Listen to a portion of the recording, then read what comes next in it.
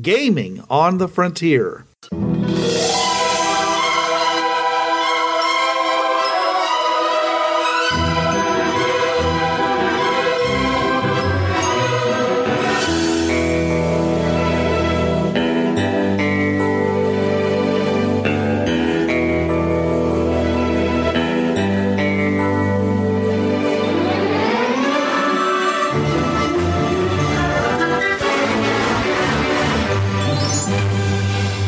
Now, your hosts. This is Bruce.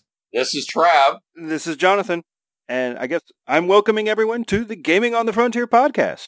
Your choice for when you have a really good idea and it's someone else's, but you just got to use it anyway. Plagiarism is such an ugly word. Filing off those serial numbers. Exactly. As long as you don't publish it, it's perfectly safe for your own home use. Jonathan, what is this about? Why don't we discuss some of the pop culture, books, movies, TV shows that we have found ourselves using in some form or another in our campaigns. Especially considering that the two main games that I've played, Bureau 13 and Fringeworthy, are both ripe for that anything that is possible can happen. Oh, yeah. Because with Bureau 13, you've got that any story is true, and with Fringeworthy, if it's out there, there's probably an alternate reality based on it. There's a million worlds out there, so one of them could be whatever it is that you're thinking about. So I thought, let's talk about some of the ideas that we've found so irresistible, whether it be, again, books, movies, TV, that we had to incorporate them in our games in some way, whether it be a direct ripoff. I know I've got a few on my list here that were pretty blatantly directly ripped off from TV shows. Oh, yeah. Because I'll go ahead and admit, I started playing Bureau 13 about a year before the X-Files came out. Okay. Yeah. Are you saying you played the X-Files in Bureau 13? Agents Mulder and Scully certainly made an appearance in my campaign. Okay. Well, there's actually figures for them produced by Tritech. They were Scolder and Mully. I remember that. But yeah. Oh no, as I was breaking down one of Rich's Tritech stands, I just look at him, really? He goes, what? They're good. I'm like, really, Rich? All right, well, Jonathan, give us an example. Well, I've already given you one small one, but a little bit bigger one from about that same time frame, or a little bit later. Men in Black. I freely admit that the neuralizers from the Men in Black definitely made an appearance in my campaign, although not quite the same way it was in the movie. They wouldn't erase your memory. They would just stun you and leave you standing there, slight drool coming down your face, while someone else would inject you with the amnesia drug or use hypnosis to alter your memories of the events you just saw. Okay. But yeah, as soon as that movie had come out, I went, that's such a cute idea. I think my players will have fun with that. But because they had also seen the movie, I made sure that they didn't get to abuse it as much as I'm sure they would have. So I'm saying that you actually did they go into were they just the Men in Black showing up, or was it just the neuralizer? No, the neuralizer was something. It was the neuralizer was this new invention out of Ray Roberts' lab. Okay. So you weren't saying there's this whole galactic culture of visitors coming to Earth, which would have been a violation of the canon that, at least not recently, because that's gone. But I mean that Earth was kind of isolated, and we were only being approached by slavers and people snatching people, and adding this whole new thing into it would have really done a real, mosh pit worth of black agencies. So you didn't go full blown in it. You just simply brought in some of the gear. Right, exactly. Okay. And sort of that idea that I think the idea that the Bureau receives some of its funding from patenting old alien tech like Velcro and... Oh yeah, that was another idea. Yeah. Velcro. Yeah, that was a gift. Well, certainly a number of NPCs in my games have come from other sources. One was actually very meta. For a long time, in my campaigns, every adventure had a character by the name of Sinclair. I don't want to use the word dovetail. I would force that in there some way. There could be some guy at the end of the pier. It could be the main character they were talking to. sooner or later, the players started saying, there's an awful lot of Sinclairs in this campaign.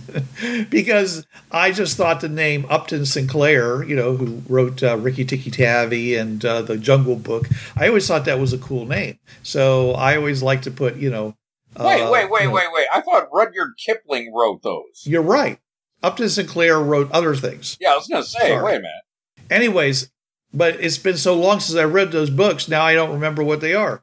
But anyways, No. The point is still is I always thought the Sinclair was a cool name. And of course, with Babylon 5 and the original commander of the Babylon 5 station was Sinclair. So, it was all fun. And I used to do that a lot. It's pretty easy just to lift a character from an episode of any of the shows that you watched and put it in. I had a tendency, because I'm not a female, to do that with female characters. So I tried to stay away from the really obvious characters like Officer Sun from Farscape. Yes. But I would say that Station Commander or Second in Command Kira from Deep Space Nine has appeared as a spunky young person more than once in my Bureau 13 campaigns and such. So, and I'm trying to think of where in Fringeworthy I brought in this one girl that was. She was supposed to be this wastelander type, but she was really good with tech and stuff. And I'm pretty sure that I lifted her pretty much in, characters and things like that en masse from Veronica, who was a character in Fallout New Vegas, who was a daughter of people from the Brotherhood of Steel. Oh, yeah. And was voiced by Felicia Day, yeah. Day. So she and unfortunately, the character that she was trying to get close to was a player who just did not like doing that at all. So it was kind of hard for her to really show her wings and all. But she ended up basically becoming, in a way, I don't know. If she shows up again in the game, she's going to be like, kind of an enemy, because she was her heart was spurned so hard. So I like bringing in characters and letting them get abused by the player characters, and then turning around and just bringing all kinds of grief against the player characters because of the way they treated them. Because it's the only way, to do that, because most of the time in most of these games, you just blow in, you do the thing, you blow back out again, and you don't have long-term characters to in any way bounce back against the PCs, who are metagaming like crazy the entire time because, well, that's what my players are like.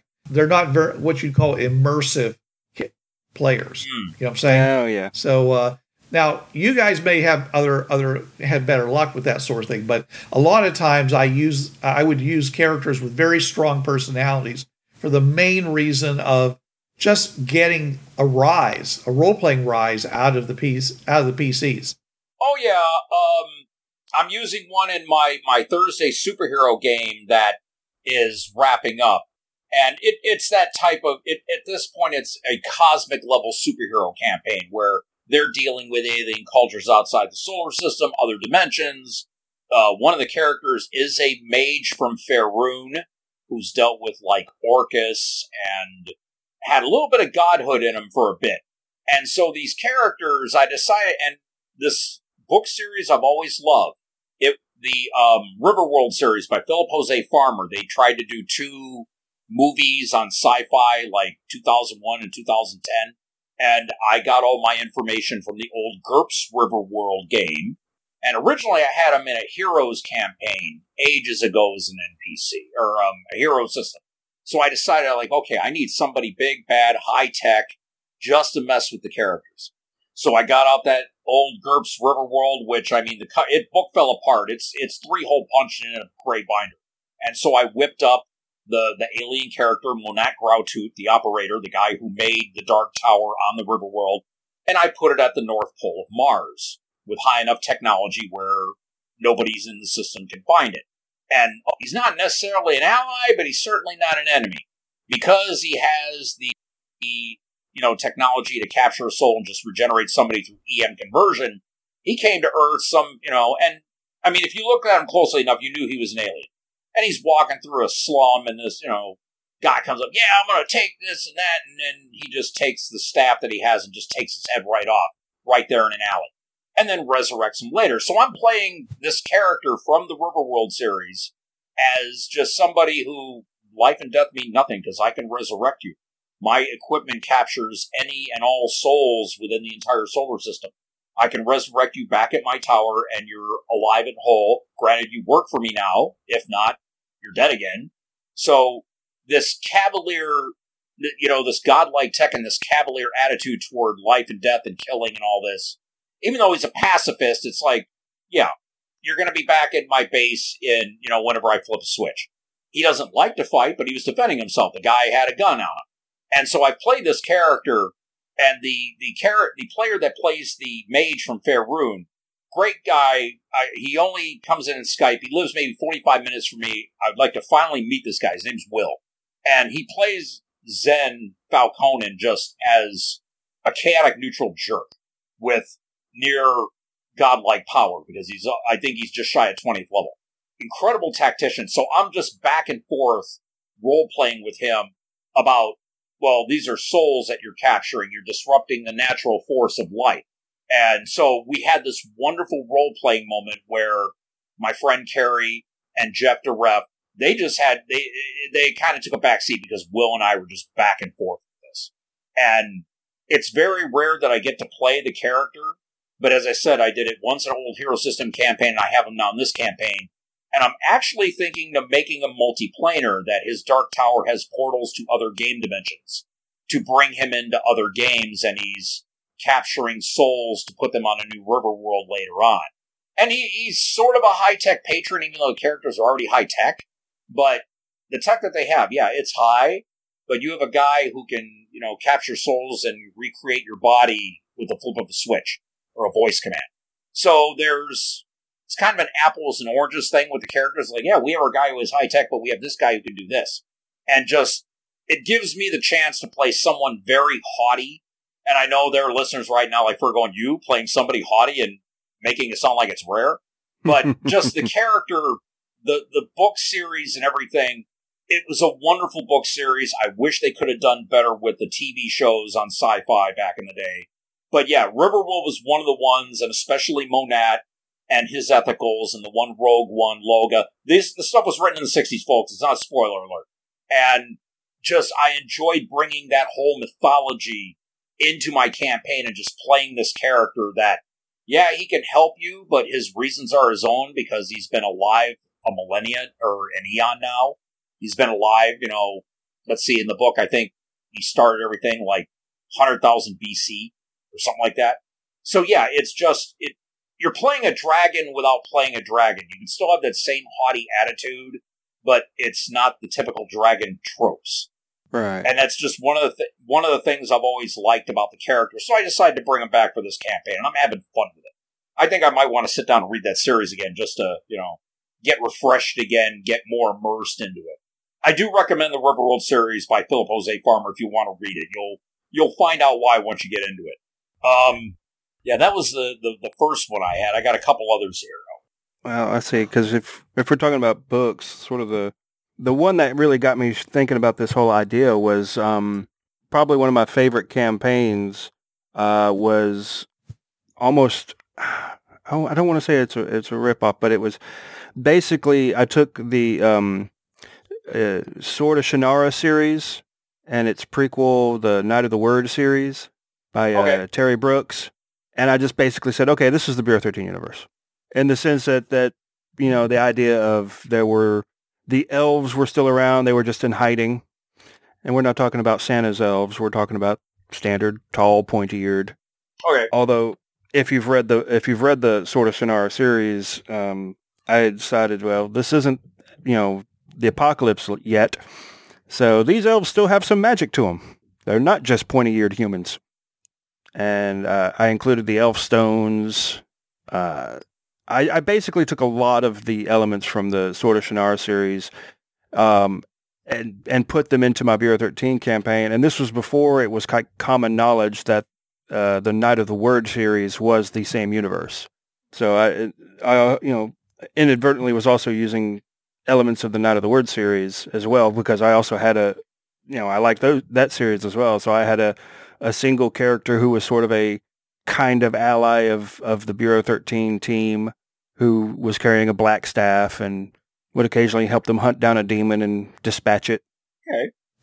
But the biggest use was when I had the characters, okay, they're going to go on a little time travel trip. So they went into the future, and it was pretty much Sword of Shannara at that point. They were in the universe of Sword of Shannara, post-apocalypse, magic's back in... Yeah, well, isn't the sort of...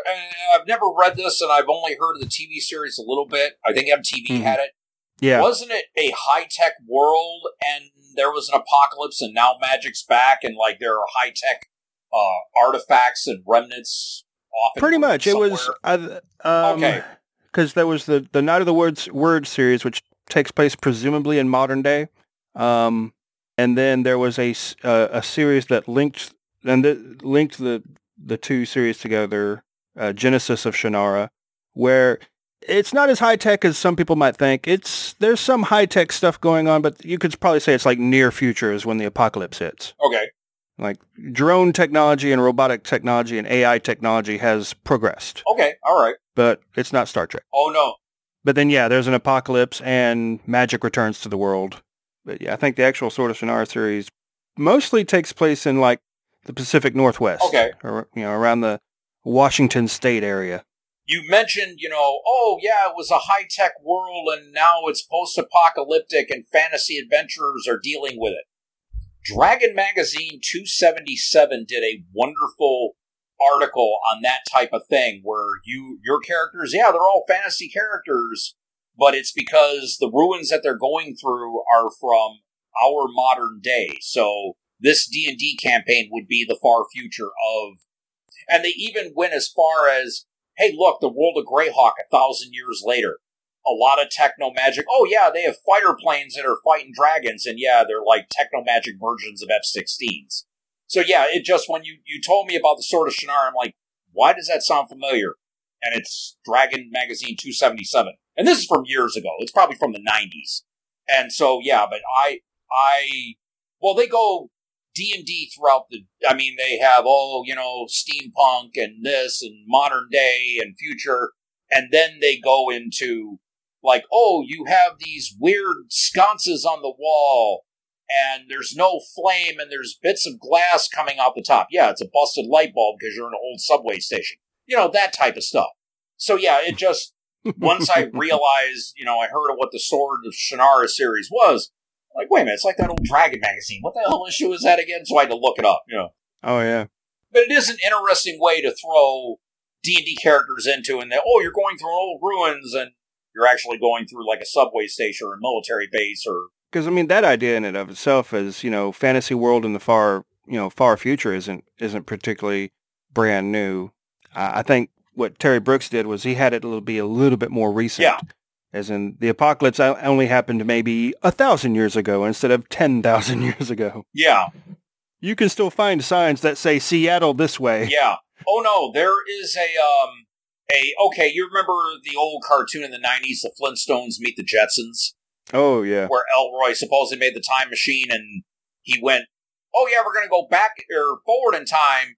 And they, back in time and meet the Flintstones and Fred, George and Jane and Elroy and Judy meet, Fred and Wilma and Barney and Betty and all. There is a supposition that actually, because remember, the Jetsons were all up high above in the cities and never saw the ground, as they're zipping along in their cars. Anyways, there was a supposition, and I forget where I read this, but no, Elroy did take him to the future. Something happened on the ground, and why do you think you had all these creatures performing the functions like, the elephant's the vacuum cleaner, and the bird's beak is the needle on the record player? because they were mimicking. And they can all speak. Yeah, they spoke. Yeah. Yeah, because I've seen that. There's this whole supposition. Okay, good. You have seen it. Okay, yeah. And the post-apocalypse of the Jetsons. Jetsons, and I read this, I mean, like maybe last year, and I'm like, and I'm sitting there stroking my beard. It just might be crazy enough to work. Just, it hit me. I'm like, oh my God, I haven't seen this program in like 30 years. Yeah. I've heard of that one. I've also, the one that makes me a little bit more tingly than that one is the idea that Elroy hasn't built a time machine at all. He's built a teleporter. Okay, and they're just teleporting down to the ground. Yeah. That just there's like this, that they're not in different times. They are different classes of people. Yeah, it's like just you have the Eloi and the Morlocks. Yeah. Ooh, wow, really? Okay, wow. You went there with it.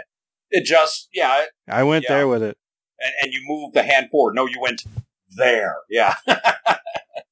Okay. Let's see, another one I've used, and of course, you all know I've done Robotech, Star Wars, Star Trek. I've done all those campaigns.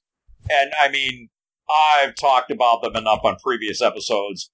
Y'all can go back and, I mean, I've run a Star Wars campaign. I'm about to run my second Star Trek, because Star Trek Kelvin is there on the portals. Rich put that Riverside, Iowa in the starport. It's Star Trek Kelvin, folks. But yeah, of course, Robotech, you all know I've done episodes and episodes here on this podcast about me doing that. But something else that I did, and it was a movie, and I did it for actually the play testing for the Bureau 13 OGL. It took me 3 months to plan this campaign. It was a plot based loosely on The Mummy Returns with Brendan Fraser and Rachel Weisz and John Hannah. Yeah. Instead of a bracelet, it was a tiara, and it was on the one woman's, I think it was on our resident, and it was Team Shifter because they bounce it between dimensions. The resident park ranger turned neo-pagan druid. And so she, was subjected to these visions. And I also used another book with it, and it's pretty much now canon in my Bureau 13 campaign. In 2005, a book was published by a Brazilian nuclear physicist named Professor Auricios do Nunes Santos, and it was called Atlantis, the Lost Continent Finally Found. Basically, this man, he was a nuclear physicist. I mean, his curriculum vitae is not to be belittled. I mean, this is the guy that originally came up with credit card encryption. I mean, this guy was multidisciplinary. Oh no. Auricios Santos, look him up. Oh no, this guy was busy right up until he passed away shortly after this book came out. But basically using like 15 different disciplines, history, geology, geography, linguistics, mysticism of various cultures, and other scientists are starting to come around his way that what we know as Atlantis is actually on the island of Kalimantan, what we know today as Borneo. The geography matches and everything. So basically, Atlantis is in the Java Sea. So I had this tiara on Rowan, the park ranger turned neo-pagan druid, taking the team around the world, and they finally get to the final place that if the bad guy gets in there, end game, team loses. Oh no, if he gets in there, he'll, lose the game and all this, and with 3 words ended 3 months of my work. I cast Hallow. Now, if you know the OGL spell Hallow, you can also add another spell to it. Or no, what it was, the villain had the tiara on it. Another NPC that I bounced around campaigns, an African woman named Angela Mbutu. And so she had the tiara. That's right, this is that long ago, I forgot. So, because of the Hallow, and I think the dimensional anchor or protection from evil or whatever, she could not get into this room, and the clock is ticking, and it's the thing, if you don't get the bracelet off before the next sunrise, you die. So they got to watch, and I'm sitting there flipping through books, trying to find some hack to get past Carrie's suggestion, and after a while I'm just saying, okay, you stand there, all of you, and you just, with your arms crossed, smiling, and you just watch her disintegrate, and the tiara falls on the floor. Like ting ting ting, and rolls there for a second in the ashes of the woman. So yeah, the Mummy Returns. Yeah, I didn't rub off quite enough serial numbers because they're like, wait a minute. I'm like, oh, shut up, just go with it. But the Atlantis Lost Continent Finally Found, that's standard in my Bureau 13 campaign, where in my campaign, Atlantis is in the Java seat. And so I've used this book for other little tangents that have to do with Atlantis in my game, like Atlantean is actually the old language Dravidian, from which Sanskrit came from. And there's videos out there that describe the links between Greek and Indonesian mythology, like, oh, they have a guy for Hercules in this, and they got a god for Zeus, and they're the same. And as I said, Santos sadly passed away a few months after his book came out in 2005. His business partner, Frank Hoff, and Dr. Santos' son have perpetuated promoting the book and exploring a little more. And I found out other scientists have actually starting to follow. They're getting away from the Plato model, and they're starting to realize that maybe Santos was right. And so I'm seeing more and more information about other people getting on Santos's bandwagon. His site is atlan.org, and get the book. It's a heck of a read. And in your Bureau 13 game, it might work out. You might use it in a fringe-worthy game, saying, "Oh, wait a minute, this is Atlantis. Wait a minute, we're in Indonesia though. Wait a minute." So yeah, that was another one that I used, was that particular book, and because I could link all the other religions to it. Like you would see facets of the Greeks and the Rome, or the Norse and the Egyptian whenever I bring this up, because supposedly the civilization spread out and, they had all their different things afterwards. So. Oh yeah. Bruce, did you have anything? Sure. That you right. Like well, way back, in the days that I ran a bulletin board. Wow. Yeah.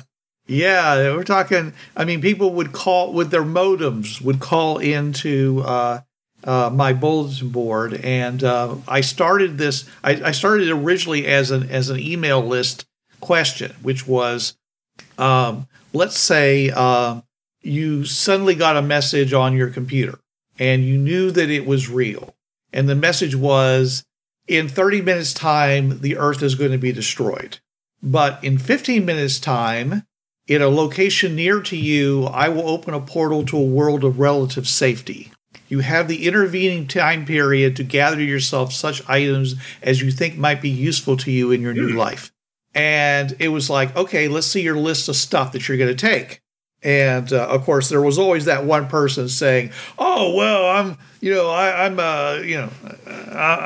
back before there were people that did this, I'm a prepper, and of course, I have everything already ready, and I'm just going to fill up 5 tons of stuff into my car and drive to the portal or whatever, And then we had the other guy who said, well, anybody who's able to open an interdimensional portal to another world can certainly take care of me once I get there. So I'm not going to take anything except, maybe some. I'm going to be downloading my music so that I have my music with me. Okay. You get that one guy. I got to have my jams. Yeah.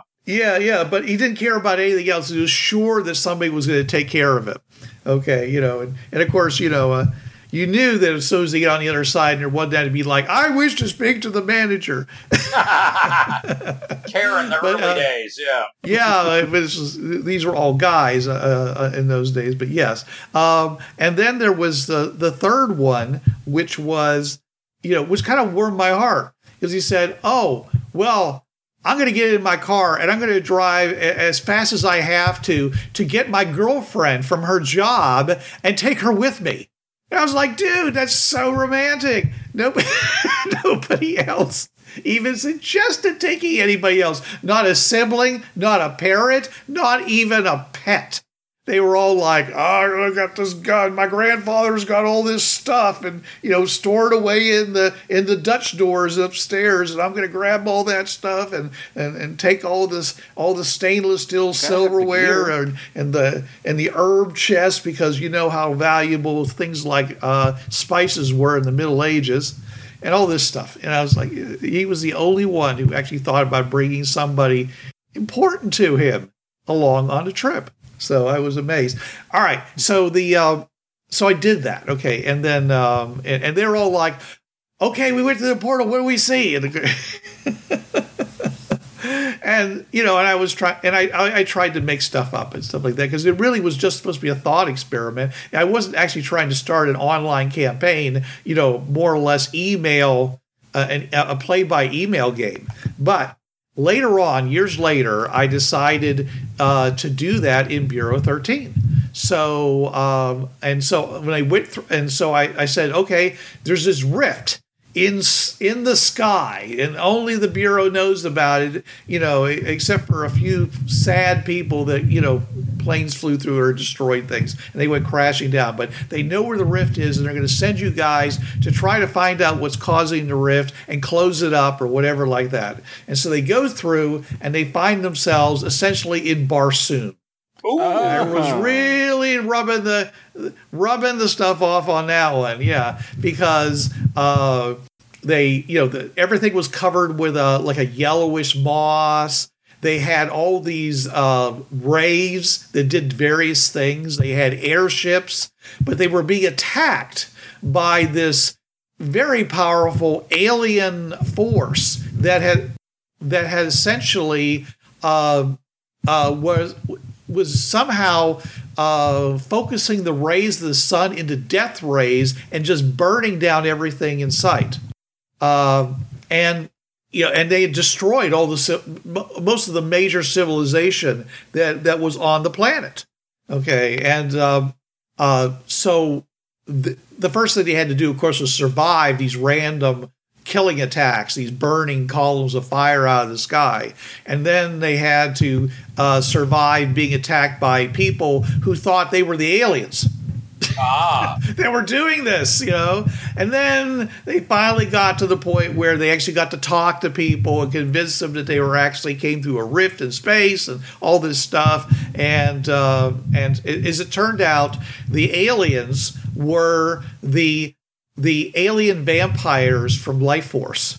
If you've ever seen that movie, who basically suck life force from people, and that turns them into like these zombies that then go and kill other people, and then they suck their life, and they all send it up into space to feed them. Okay, they were up in orbit, and they basically their giant miles-long asteroid that they lived in. They traveled it, I should say. They traveled it from star system to star system, and they pulled up in this star system, and they had taken over this, the one space station that was up there. And anyways, the point was that I took Barsoom and I crossed it with Life Force. With Life Force, and and threw in some of my, my ideas from that email campaign from long ago,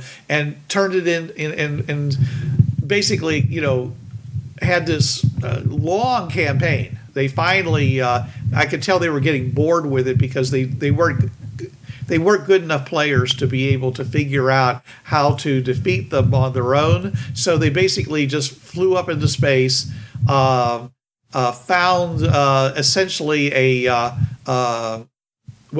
brought it in something else. I'm assuming you've all either read the book or seen the movie, Starship Troopers. Yeah. Oh yeah. And you know that the big spoiler in the movie is that it turns out the bugs have a control bug that basically controls all the lesser warrior bugs, and if you can control that bug, then you basically they'll leave you alone. So they basically came in, they found the queen, which was basically like this gigantic thing that was attached inside the space station, and they killed her, and all the aliens just basically just kind of started floating belly up in space, but with no control, no nothing motivated them and stuff.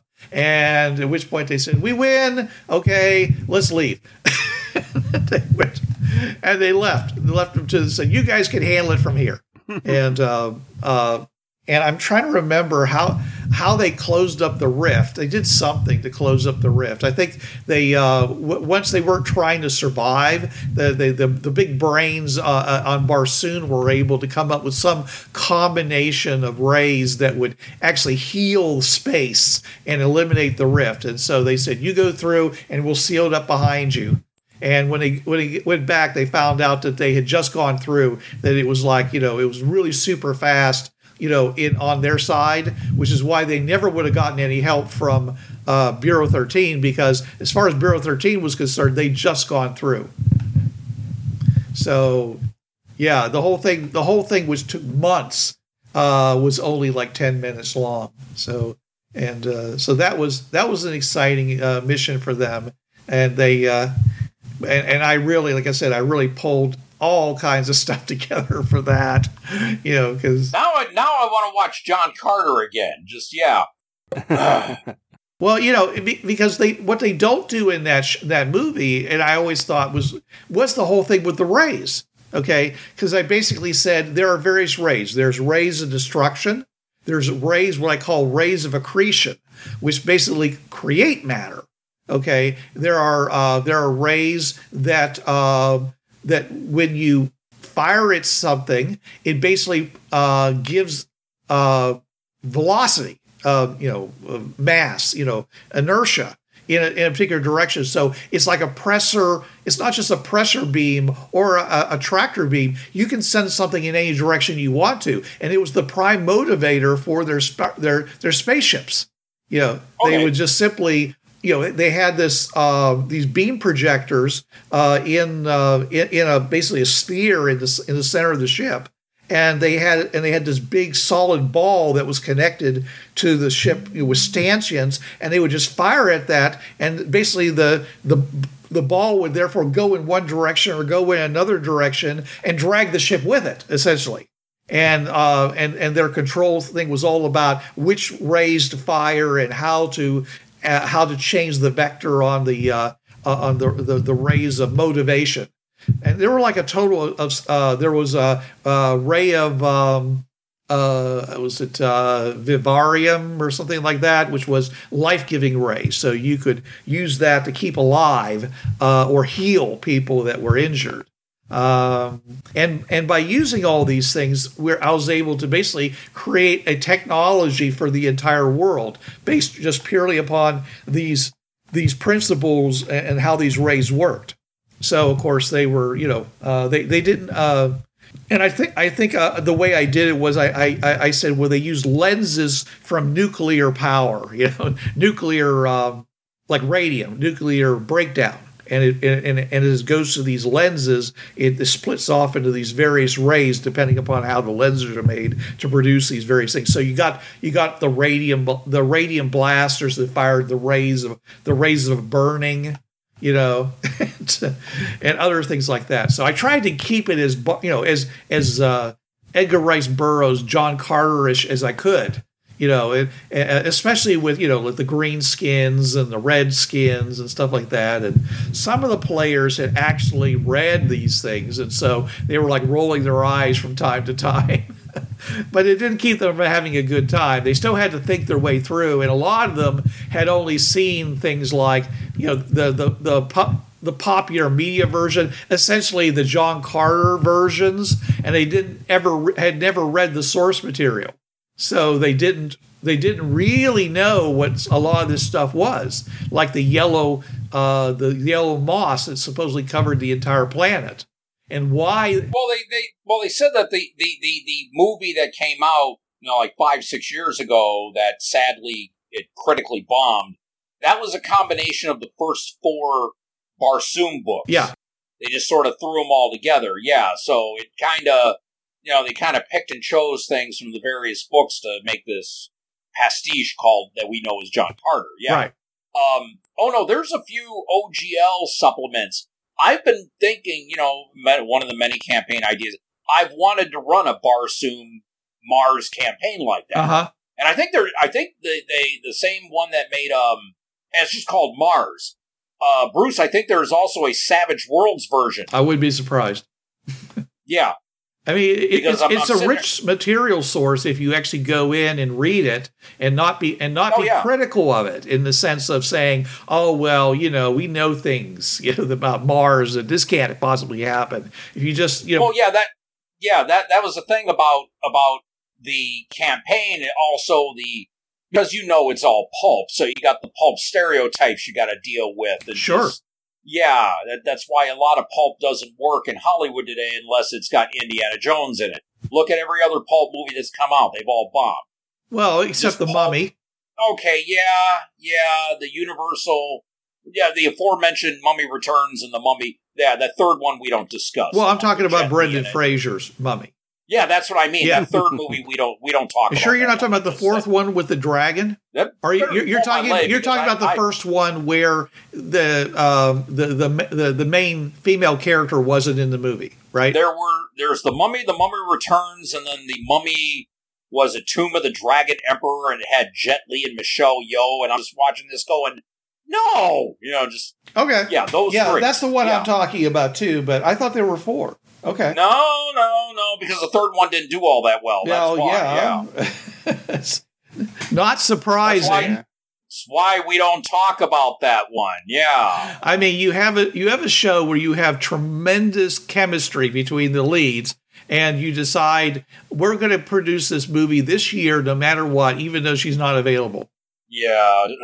And they even lampshade it where he says, it's like I'm a totally different woman. Yeah. That was funny on The Fresh Prince, not so much in that third Mummy movie. Yeah. Yeah, okay. I noticed that you two tend to pull, well, except for the whole Riverworld thing, you two tend to pull more just bits and pieces. Yeah. I'll take the majority of a whole world and just sort of graft it to my campaign. Uh-huh. I noticed that between us. I don't know if it's just how I'm wired or what, but well, like I mentioned, I really take pride in trying to be as original as possible. So I have to make it mine before I can live with it. Yeah, no, I get that entirely, but I'm just noticing that you two take bits and pieces. Me, I'm ripping off like 60% of the chicken, just slam it up against the side of my campaign and hope it sticks there. Yeah. Well, I haven't. That happens too. Mentioned one specific adventure I used to run at conventions. I ran this adventure for years.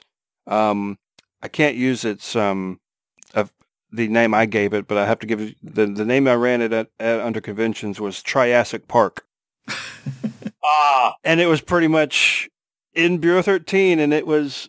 I basically explained it as, this is the reason the movie came out, because the Bureau had to cover up an incident. Yes, the disinformation department. Yes, good call. I like that. But yeah, it was pretty much the entire adventure, because it was made to be short. It was 4-hour convention slot. It was made to be you go in and you get eaten by dinosaurs. Wow.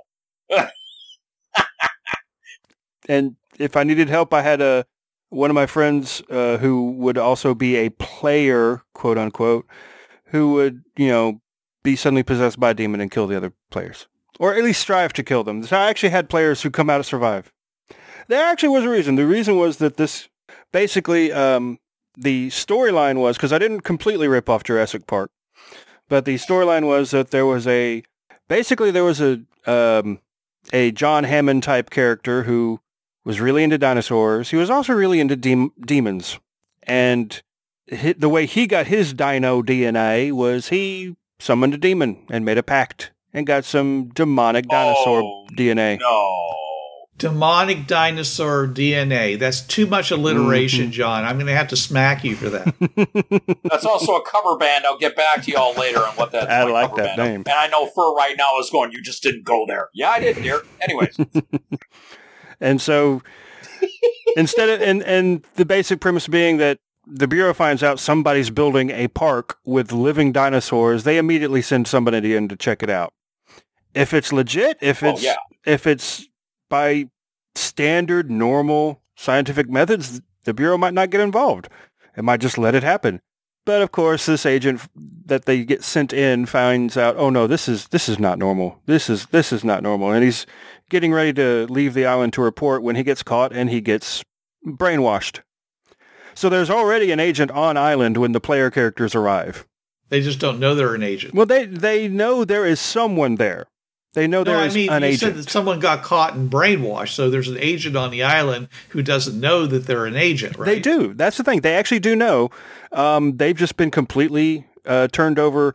They will still, the way we ran it was, they will still help the incoming agents. They will still act as they would in this situation. You know, their comm unit broke down. They couldn't get off the island. I'm glad you guys are here. I'm stuck in this building. Come get me. I'm ready to get out and debrief. But unfortunately, after I think it depended on the kind of players we were playing up against, if they were kind of experienced or if they were a little bit more new. We gave them a certain amount of, outs, a certain amount of times that the agent would remotely save their lives, so to speak, by opening a gate at just the right time or locking these dinosaurs behind this gate at a certain time. They get 3 to 5 outs, and then he would turn on them. And then they suddenly had to fight not just the dinosaurs, but this brainwashed Bureau 13 agent, who luckily didn't have any Bureau equipment on him. It was just him. He was an undercover agent, so he didn't have anything other than the park itself. Just that ear implant, right? Yeah. Well, I actually don't even think he had that. I think he had to use the communicator watch. Okay. I think he went him completely naked, so to speak, and that's why he wasn't able to get out. Okay. All right. We'll talk more, probably about more things. We'll undoubtedly, as you continue to listen to this podcast, we'll undoubtedly be talking about more things we've used, because it's been 10, 11 years now? Season 12 starts next month, yes. Season 12, yeah. So you can find lots, there's been whole episodes based off of using Harry Potter and Fringeworthy, or using D&D, as we mentioned, and Fringeworthy. So don't be afraid to use any property you find a love for. But we'll talk more about that and other properties in the future. But until then, you'll have to wait until next week. This is Bruce Sheffer saying there are a million worlds out there, so go explore them. And this is Trav. There's a reason why it's called gaming. It's for having fun. Gaming on the Frontier podcast is wholly owned by its hosts. It is released under the Creative Commons 3.0 license. No commercial reproduction, and any use of any element of the podcast must be attributed to the Gaming on the Frontier podcast.